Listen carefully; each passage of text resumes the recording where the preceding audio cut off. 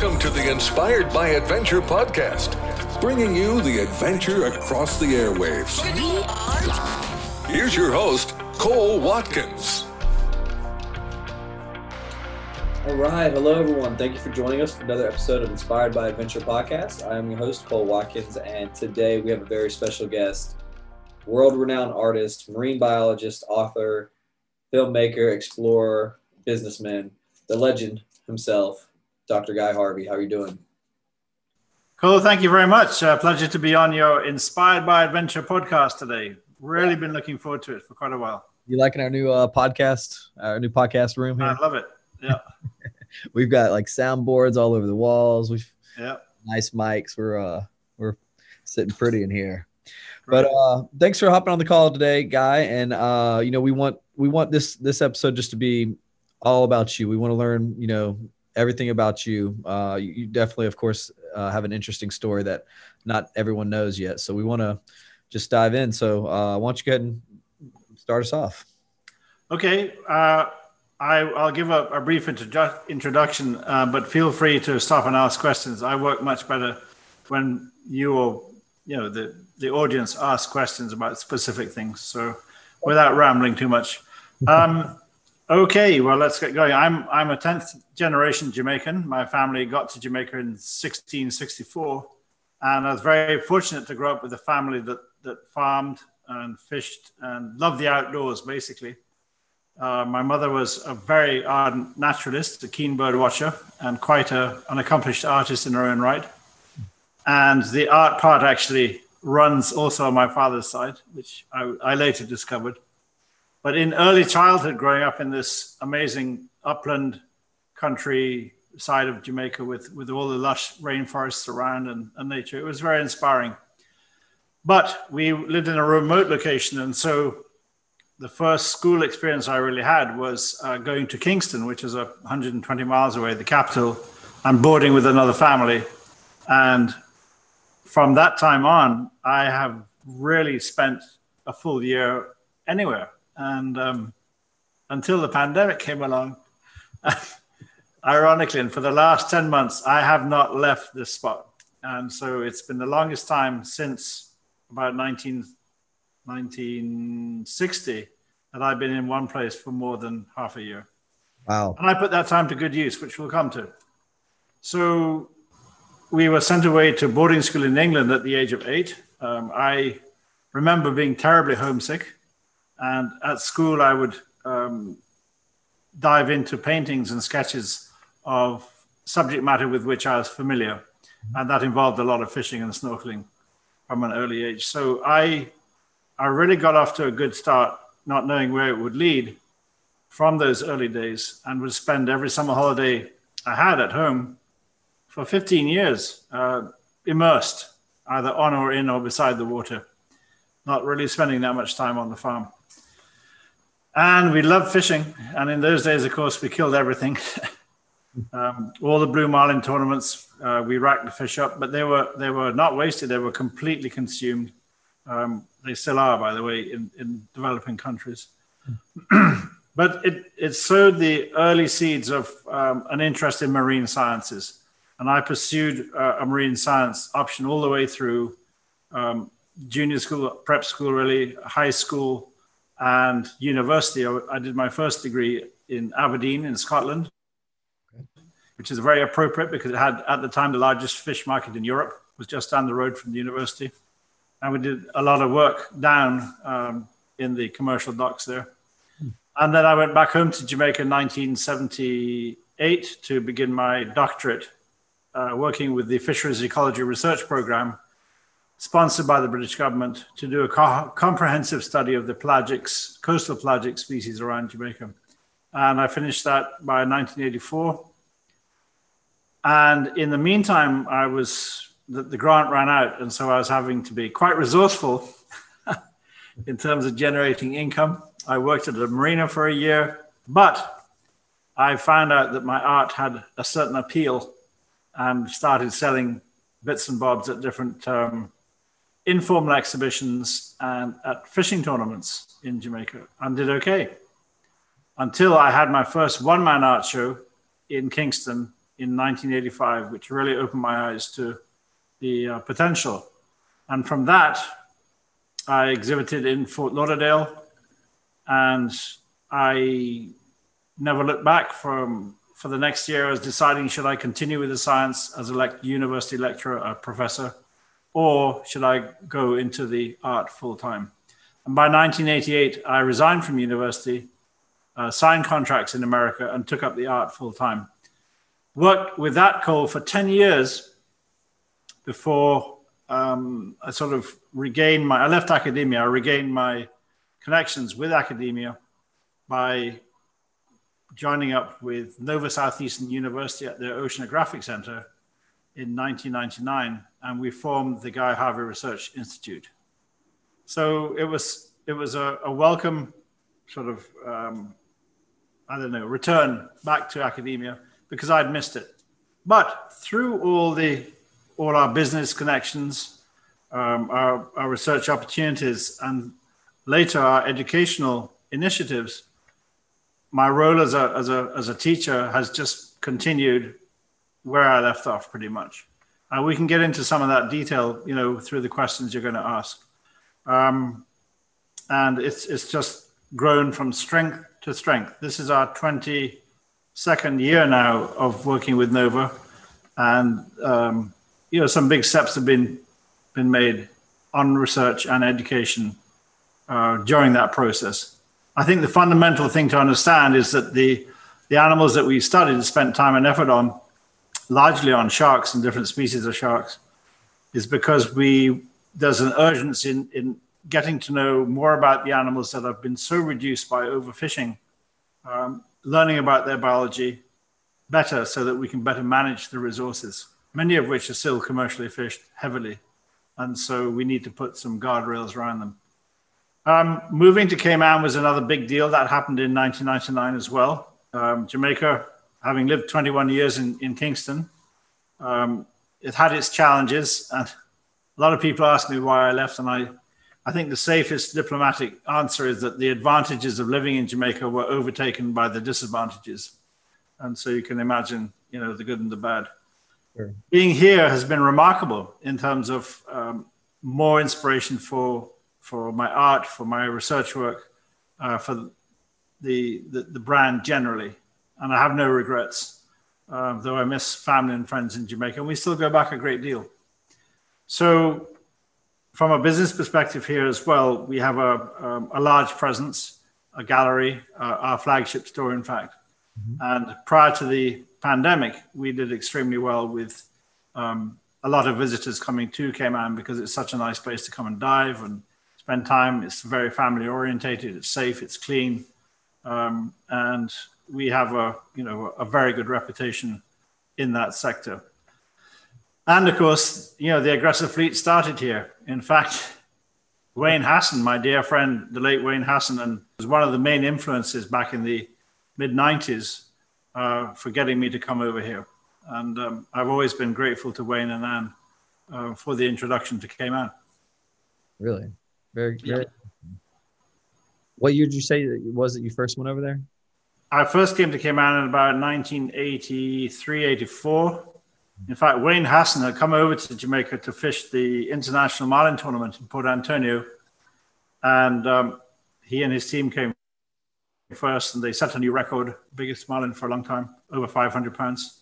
And he said, you need to come to Cayman and have a look. And in fact, when we actually did, he drove me around and he was trying to find us a place to buy and live. But we maintained, communication. We did many dives together, many fam trips together. We brought many groups on the aggressive fleet in different different destinations, which have been fantastic. So did you meet Wayne Hassan at the Marlin competition? Yes, yeah, 1982, October. Yeah. Okay. Interesting. I didn't know any of that. I've never heard the Marlin story, but that's very cool. Yeah, and I got a picture of him somewhere standing next to this big fish. He worked with Kent Eldemar, Casa Burtmar, and some other operation. Okay. Yep. Well, tell us what you guys have been doing as of late with the foundation and the brand. I know both your kids seem be very involved as well.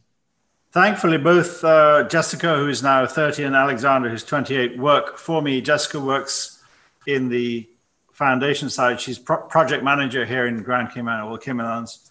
And Alex works on the for-business side. He has a degree in business and marketing. He got that at in Wales at Cardiff University. And Jessica went to Edinburgh University, which is pretty close to where I went. So they've had a well-rounded education. Jessica's a zoologist, and so understands all of this stuff. She worked for the Department of Environment here for nearly 4 years on the government side, and so has all the connections, not only locally, but throughout the Caribbean with similar organizations, and has been an asset. She's taking over more of the responsibility that I have done in choosing projects, running existing projects, and has played a big part in our new educational initiative, not only here in Cayman, but also in Florida. And it will go to many different states as the project grows. Alex, climbing the ladder, obviously I hope to sort of hand over the reins to him in another 5 years and spend more time fishing and diving myself. So it's good to have them both here. We have an office in Fort Lauderdale that administers the licensing programs, which is our main business model, and the foundational, which supports the foundation side as well. The foundation has an office there too, but we work out of the Guy Harvey Oceanographic Center in Fort Lauderdale, which is part of the NSU, Nova Southeastern Organization. It's directed by Professor Mahmood Shivji, with whom I've worked since 2000, so 21 years now. He's a shark scientist, geneticist of great repute, and we have initially piggybacked along with some of his research projects, then initiated our own, obviously as funding really made a lot more happening, and as the business became more successful and we got more sponsorship so we could do more. And everything so far, Cole, is limited by the amount of money you can raise.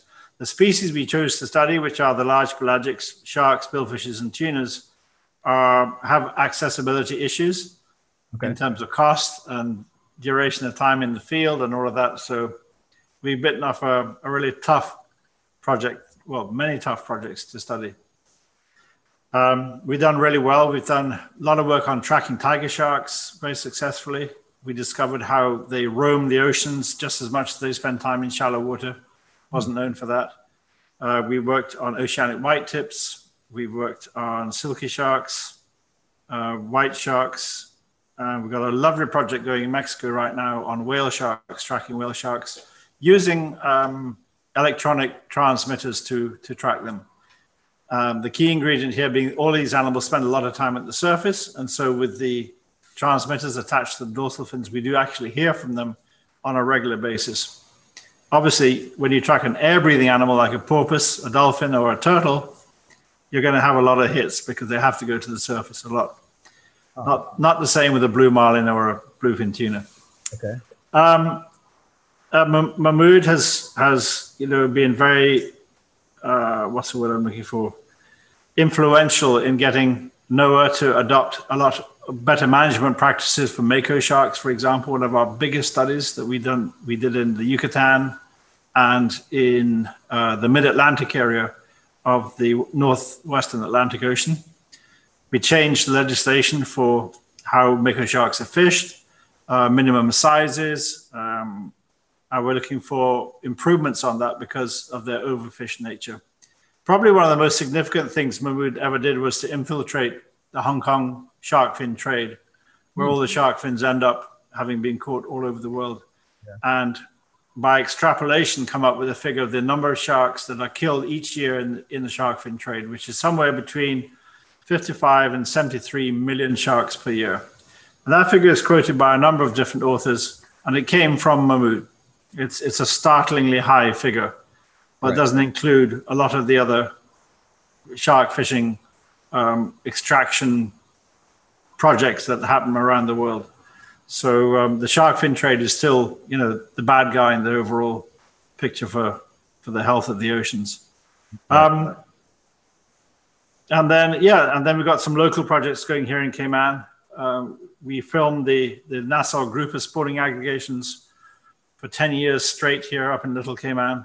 We did 2 documentaries. We invited Sir Richard Branson here in 2017 to come and see that so he could export this amazing success story, one of the true success stories of coral reef conservation in the Caribbean that has happened right here in Grand Cayman. We've done the Stingray project that's lasted for 19 years. We've done other shark projects here. And we made many educational documentaries, and Jessica is the host of many of those because she's young, attractive, has a great rapport. And so that's what's really been happening in a nutshell. Having spent 2 decades on the research front, we have so much footage and data and stuff now that we need to make accessible to the public, especially the younger generations, K through 12.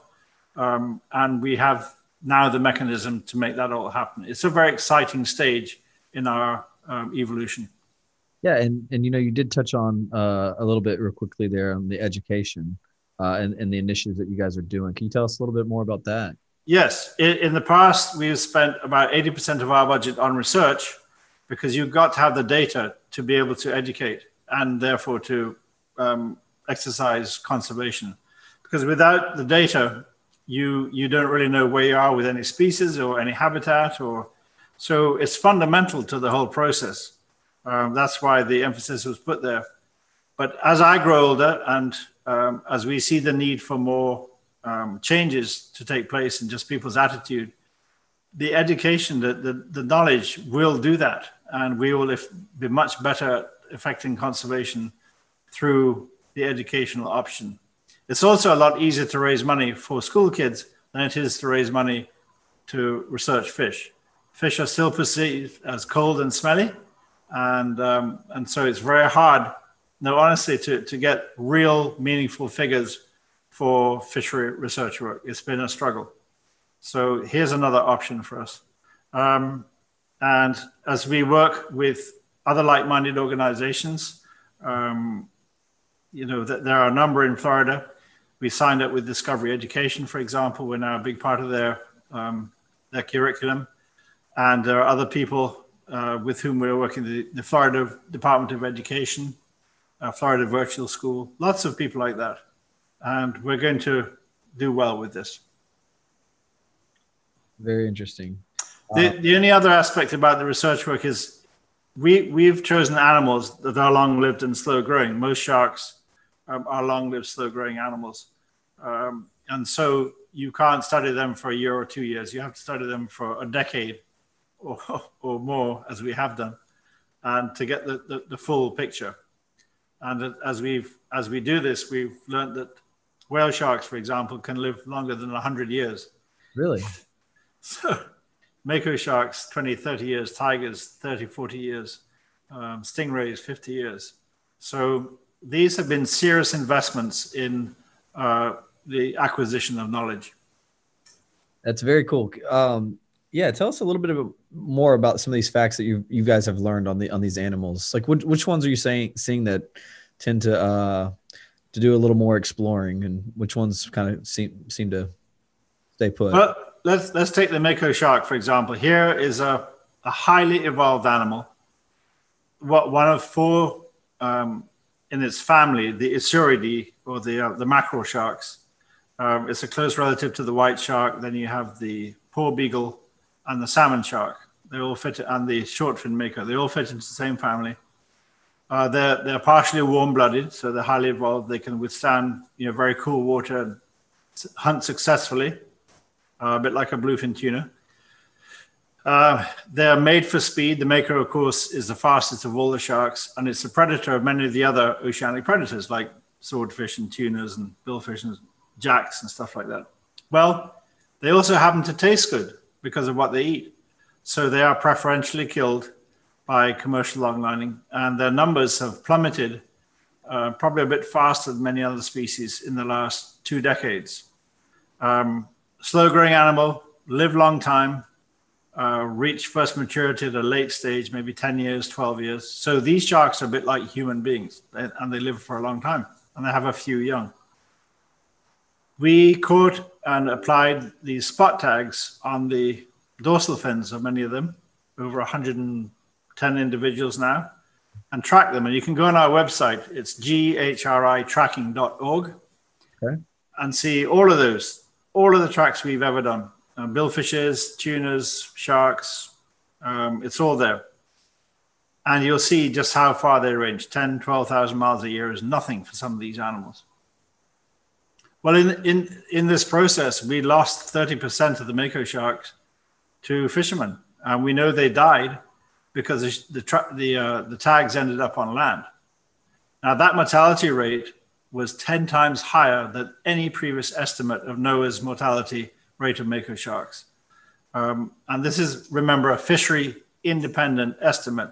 You're not relying on the fishermen to report the catches. This is a study done aside of any commercial interest. So it's pretty accurate. And of course, that promoted the requirements for change. Increase the minimum size that people can keep, mandate the release of any fish that are alive on haulback by commercial fishing interests. And that's just an intermediate measure while we test, how effective those measurements, those requirements are in terms of, the overall catch rates of these animals. So that took 8 years to get to that point, so it's a long-term study, but now change is happening. The whale sharks have become very, very sexy in the shark ecotourism business, because you can now go and swim with whale sharks in about 9 or 10 different locations around the world, where you have these aggregations of sharks on a seasonal basis, depending on food availability. One of them happens to be right off Cancun or Isla Mujeres in the Yucatan in the Caribbean. And this place has just shot upwards in terms of popularity because of the number of sharks that show up there each year. And we're working with a Mexican counterpart to tag these sharks with the same spot tags and track them where they go to after they leave the feeding aggregations, which are typically in the summertime, and they're feeding on fish eggs and so on.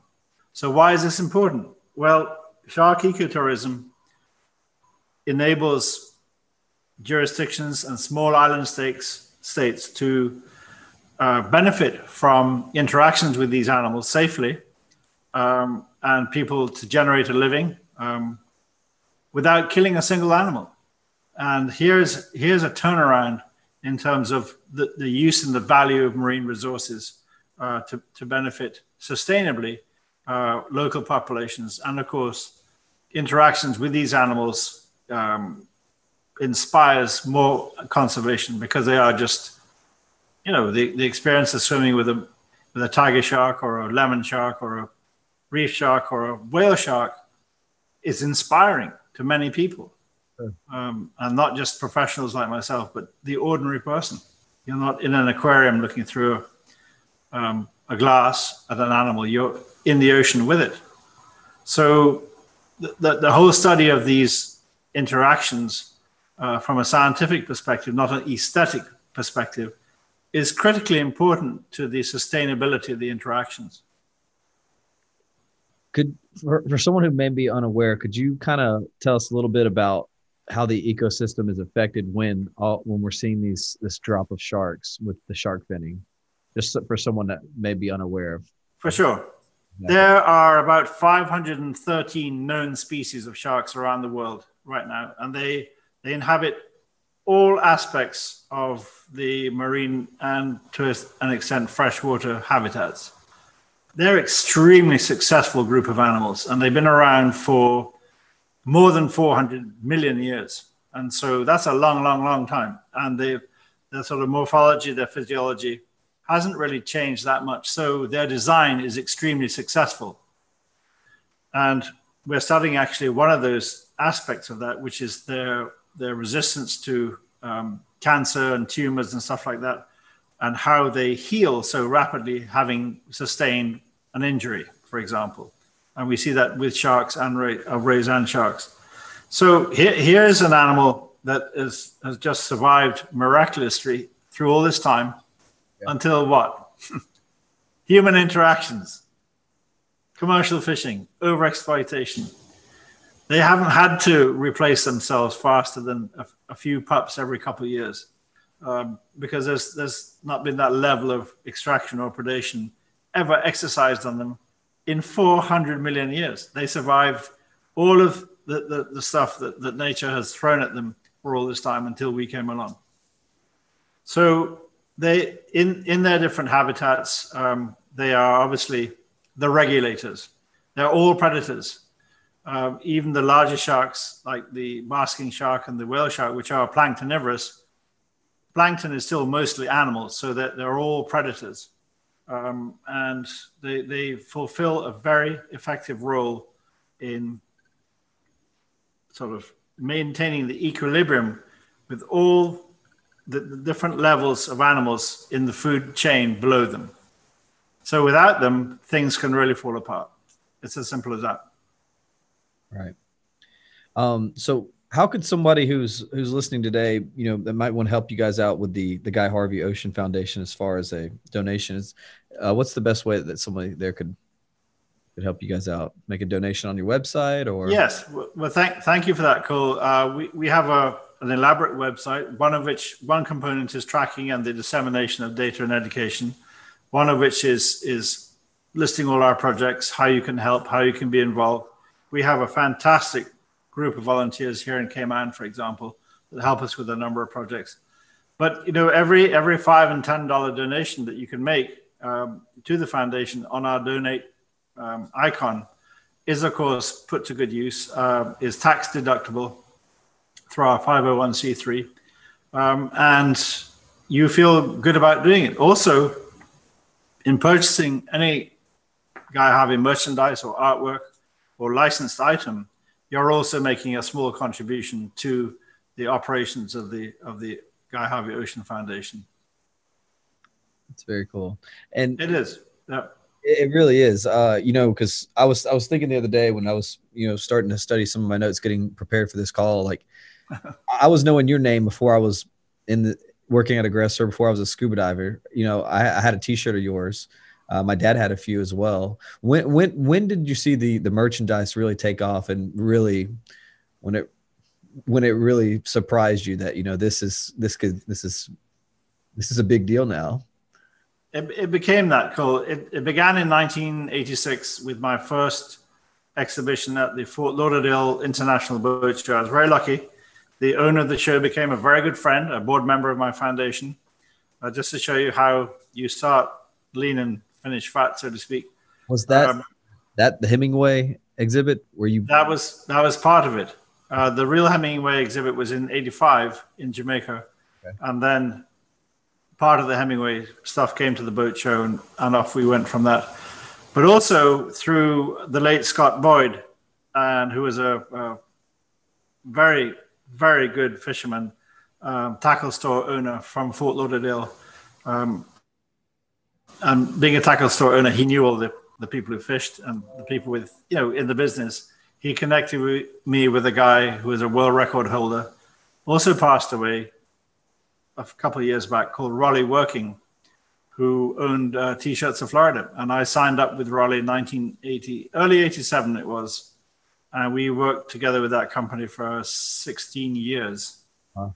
And Raleigh was I think he had over 50 different world records, different species.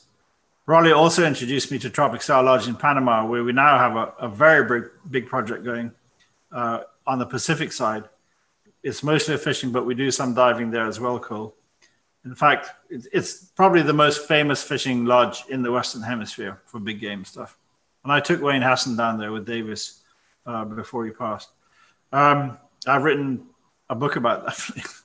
Yeah. Very inspirational, very good fishing, and we've done a lot of work there. But so in these early years, these connections were made, and through the licensing and the apparel, it just grew steadily. And then we changed to another manufacturer, AFCO, very big name in fishing, great reputation. They're based in California, And we worked with them for 16 years. And then I moved to Introdeco, which is a Miami-based company.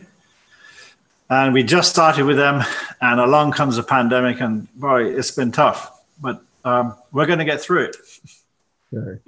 We have this amazing library that I built up over 35 years to draw on. We have all the technology, all the stuff that goes into modern day printing. Sublimation has just been a marvel. And we make for men, ladies, kids, everybody. And so once we get back on track and retails, becomes a little more normal, while e-commerce has sort of come to the top now, we expect to be back in the front row again. I think my brand developed I know it developed a great deal of competition, Cole. So there's a lot of options out there now, but those early years were really quite amazing to experience, to be honest with you. Yeah. Very cool. Do you ever see someone wearing your merchandise and just walk up to them and say, "Hey, nice shirt"? It's happened in the past. No, it's a great business to be in because it makes everybody happy. Yeah. They love the product. They love the association. They love even more the connection to research and conservation. Everybody wants to see the resources in good shape. All of us, everybody who dives, fishes, boats, hunts, whatever you do, they want the resource to be healthy so that they can have access. And that's our goal too. So, yeah. That's awesome. Yeah, I would love to talk a little bit about the books and the artwork. Could you tell us a little bit about that? I used this pandemic, 10 months at home without leaving, to write a new book, 350 pages. And so much was hit the cutting room floor. I'm going to probably do a couple more books out of it. But it goes back 2 decades, takes us into all the research work, the early days of doing that, the TV series we used to do, and all the projects, all the art inspired by going to different destinations. I think 5 chapters feature expeditions with Wayne Hassan on the Aggressor boats. We got Galapagos, Cocos, which are my 2 favorite places to dive and fish. Okay. We got Turks and Caicos, we got Cayman, Belize, and I think that's it. I never went to the Western Pacific with him. And a lot of artwork. The pages are stuffed with photos that we've got, and especially the open ocean animals, the billfishes, tunas, shark, all sorts of sharks stuff, but lots of art. And then, of course, painting. I've been painting every day. If I could turn my camera around, I would show you. We here at the sandbar in Grand Cayman, with no tourists out there, going out there and feeding the rays, with no other boat there, we're seeing a lot of different species of sharks come in to, not take the rays, but interact with us. And so it's been very inspirational. And of course, I'm catching up on art that I want to do for myself and not just for our licensees, because they can be pretty specific about what they need. In spite of the fact that we have, a body of amazing graphic designers who will manipulate the artwork nowadays to suit whatever vehicle it's going to go on. But along that line, the sort of group of wildlife artists is a growing body, and there are 2 different organizations worldwide, one of which called the Society of Animal Artists, that's been going on for a long time, but you have to be nominated for that and accepted by a board. Okay. And there's about 300 members from 50 or 60 different countries, and I've been a member of that for a long time. And then there's the Canadian-based organization called Artists for Conservation, and you can Google these organizations. And they have about 500 members, some of which are members of both, like myself. And they hold a lot of exhibitions every year, annual traveling shows, and at reputable museums. And so there's a side of the art business that is more formal. And you kind of need to be accepted in that regimen, that sort of genre, to become, well known. On the commercial side of it, which is sometimes frowned upon by those members, it provides stability in terms of the career as an artist and generating income. Because if you just paint to sell your paintings and maybe do a few limited edition prints, your income is very intermittent and it spikes. There's no regularity to it. Sure. And, people love regularity. So the licensing provides a wonderful cushion in terms of, your income, but also what you can do with your disposable income. And that's how the foundation was formed. People would like to know that I started out with pen and ink work as a fish illustrator. I quickly switched to adding watercolor to that. Watercolor, many people would say, is a very challenging medium to work with because it's so spontaneous, but I like that. I work fast and I like the spontaneity of it. And it's become my go-to medium for painting. But many of the animals I love to paint are big and they demand a big canvas. So I will do 10-foot and 15-foot long canvases, with a blue marlin or a whale shark or predator-prey interactions.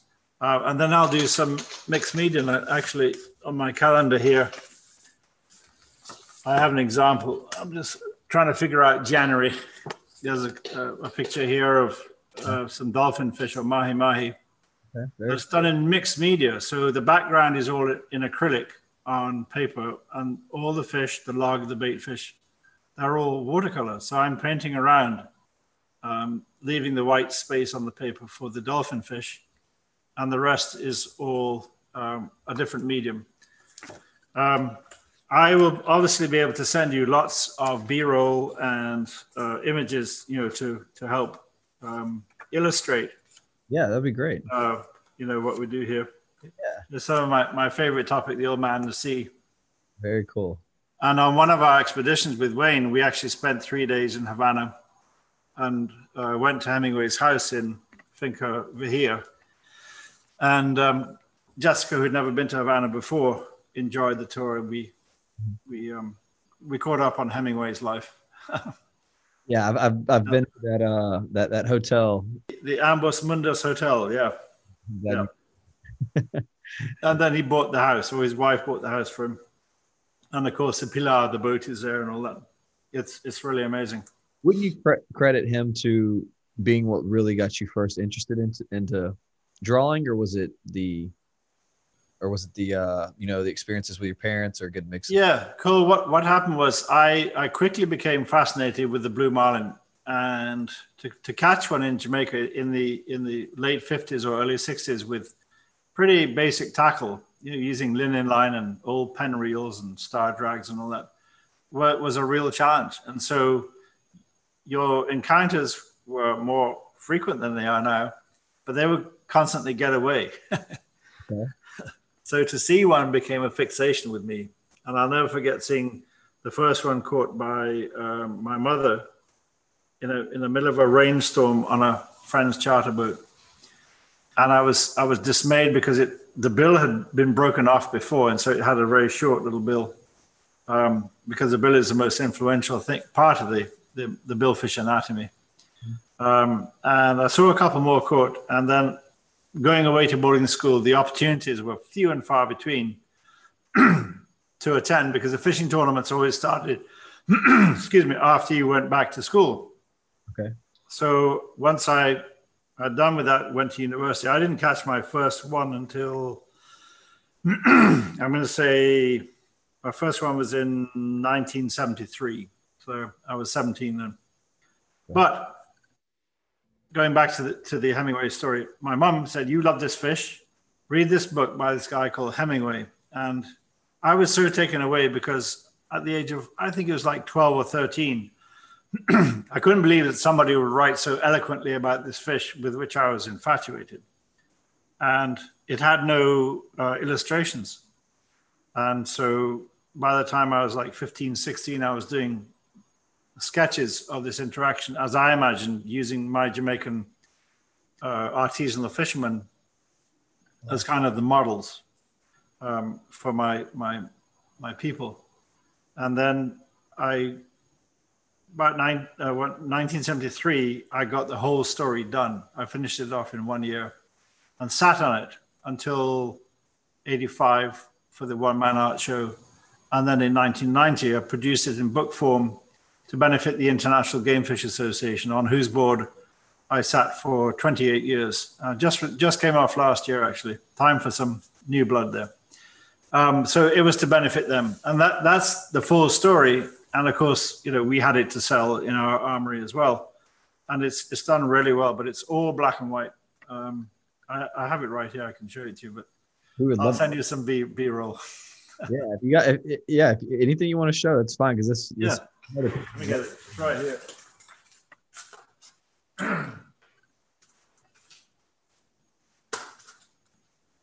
So, very quickly. Yeah, no worries. I got all the time. Okay, good. I know you can edit this and do it. So this is it here. Whoops. It's called Santiago's Finest Hour. Okay. And I had permission from Hemingway's publisher, Simon & Schuster, to do this and use actually sections out of the book that I wrote in my handwriting. Let me just get that right on the camera. Whoa, there it is. To match the illustration that I did. Wow. And obviously pay a royalty to them as well. But we reprinted this 4 times now. It's been really very successful. Wow. And I followed that in 2001 with my first autobiography, Portraits from the Deep. Okay. Which is the one I just finished doing the follow-up to this, called Guy Harvey's Underwater World. And that takes us from 2002 to about present. And that's going to be coming out in May. And then I did, in 2011, I did the illustrations for Fishes of the Open Ocean, which, there you go, with a famous Australian author called Julian Pepperell, with whom I worked many times, fisheries scientist. And then there's a book on Panama, which came out as well. So this is my 5th book I've just finished. Yep. So going back to you talking about being a young kid and deciding if you wanted to continue the artwork full time, right call, wasn't it? It was. You ever imagine what this would have turned into? I tell you. Well, I could have gone back to science pretty quickly had it not worked, but I'll never forget the first Fort Lauderdale Boat Show in 1986. I sold every piece of art I had in my booth. Wow. And I made more money than in like 3 years at university as a lecturer. Wow. And, quickly formed 2 Florida corporations, which I still have. And, it became, an official business based in Florida, even though I never lived there. So, yeah. That's pretty cool. Well, I love the Caribbean. I'm an island child, an island boy, and I, we've rented places. We had a house in Fort Lauderdale for a few years, but I love the Caribbean, and that's why when we left Jamaica, I couldn't leave the Caribbean. Yeah. Well, great. Well, I appreciate everything you've taken. I didn't even expect to see some of your artwork there, so that was really cool to see that. Well, I could give you a quick tour of the gallery here. It's my studio, but I'd have to lift that off. But I think that would be very cool if that's easy for you to do. I'm not sure how this is going to work, but let me just take the camera off of here and see what we do. Yeah, so I set up with my easels over here. Okay. And there's a lot of, obviously, photos and memorabilia, a ton of that stuff actually, around as mounted fish and other people's work. And probably more important that, and people should know this, I've kept a very detailed record prior to electronic photos of all our expeditions, families, and stuff like that. Plus, I maintain, and for anybody who's serious about recording their life or the life of their family, a diary, 1 page a day, And I've done that for 30 odd years. Really? And it's been essential in terms of recall of details. And paper doesn't forget. And you back it up with your library of underwater photos, videos, topside photos, action photos. For example, when I go to Panama, I don't even touch a fishing rod. All I take is my Canon 5D and a long lens, because I want to get action shots of all the billfish, the black marlins jumping, sailfish, roosterfish, whatever, because it's more challenging to get a really good action shot than to, just wind the reel. Okay. So, we're in the business of images anyway. And so that's another of my responsibilities, is to be a very good photographer. Right. And underwater cameraman. And thank God for GoPros, because as they become more and more sophisticated, the package that you're taking with you underwater is reduced while the quality is increased. In the old days, I used to push, a Sony FX1 with a Gates housing that weighed 50 pounds. And it's not easy to do when you're swimming in a current or in the open ocean trying to capture images of fast-moving creatures. Anyway,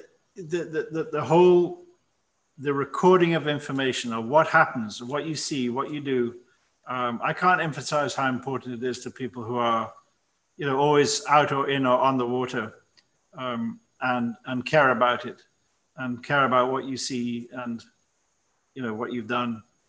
It's a log. So my diary that I just showed you has become my dive log, my travel log, my art log, my fish log. And without this, I could never write these lengthy books with such detail. It would be impossible. Right. And just to finish the story about Tiger Beach, the whole Tiger Beach experience and Bahamas shark experience was a collaborative effort by the Bahamas National Trust, with whom we work a great deal. Eric Carey is, one of the strong men of the Bahamas. He's the director, CEO. We work with the Pew Charitable Trust and ourselves, providing all the scientific research to encourage the government to protect sharks from commercial fishing in the Bahamas. That was in January 2011. And by July, the government had ratified that and basically saved the shark population in the Bahamas, because there was serious interest from different Asian operators to come into their 200-mile exclusive economic zone and just lay waste. And in the book that I just finished, there's a huge chapter on the chronology of how in the early mid-90s, people like Stuart Cove, who really just started these shark introductory programs, suffered at the hands of exploratory longline fishing within the Bahamas archipelago. And a lot of people there banded together, including especially a lawyer called Pericles Malis, and they got the government to get rid of the commercial fishing from the early 90s, which is why the Bahamas has so many sharks now. And that was added to in the 2011 by the government saying, well, no commercial fishing whatsoever will ever be allowed. And they have a burgeoning shark ecotourism business where they generate $120 million a year from shark ecotourism. Over, I think it's 12 or 14,000 people a year come to dive with sharks there. That's giant business, Yeah. Well, before we start wrapping up, I did want to ask, what's been your experience with Aggressor over all these years? The Aggressor fleet has just gone from strength to strength. We started out here.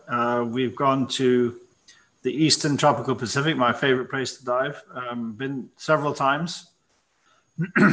Can't get enough of Cocos Island. And went to a few of the other destinations. The expansion of the fleet, of course, just tells you how successful it's been. But I think it's on Cuba, of course, was our last one we did. I think it's the quality of the vessels, the professionality of the staff, the hospitality, of course, of the staff. And I think my favorite operation was the Galapagos one, to be honest with you. So the one in Cuba was very, very impressive. I was so impressive that it was entirely staffed by Cubans. You could have taken them anywhere in the world and they would have competed with anybody from Belize or Hawaii or anywhere. They were very, very well trained. And everybody just has a fantastic attitude. And I know Wayne Brown and Wayne Hassan had a lot to do with that. Wayne, of course, was kind of the sort of, he went to, I forget how many ships he said a year, 16 a year he went to go and check on the quality. He was quality control. And he traveled more than me. Yeah. And that's something. Yeah. But, you know, these people made the operations work, and come hell or high water, you had a really fantastic experience. I can't say enough about them. And of course, you know, the fact that they have conservation organizations embedded with the companies really helps too. Right. All right. Well, I think that's going to wrap us up. Dr. Harvey, I want to thank you for being on the show today. And this is a real treat for me to learn a little bit about you. Well, there's a lot more, but I gave you the bare bones. I'm lucky to have a great family to back me up as well. We just had our 32nd wedding anniversary on Saturday. Celebrated on the beach here at Luca on a beautiful, cool, sunny afternoon. And being COVID-free here in Cayman, we're free to roam around the place and do whatever we want. And it's really awesome. So hopefully, if everybody gets the vaccine, does their community bit, you know, their responsibility to the human race, and gets a vaccine, then we'll be in a good shape in a year from now. I think so as well. Yeah. Thank you for being on. I will wrap it up from there, and thank you guys for listening to an episode of Inspired by Adventure podcast. Great. Well, thank you, Cole. Thank you to all your listeners, and I will send you as much imagery or video footage or reference material that you need to fill out the podcast. That would be great. That will definitely spark it up a little bit. Good. All right. Great. Well, all the best. Have a great 21. All right. Take care. Bye. Bye-bye. Thanks for tuning into the Inspired by Adventure podcast. We hope you enjoyed the show. If you haven't already, please subscribe through iTunes, Spotify, or wherever you listen to podcasts. See you next time.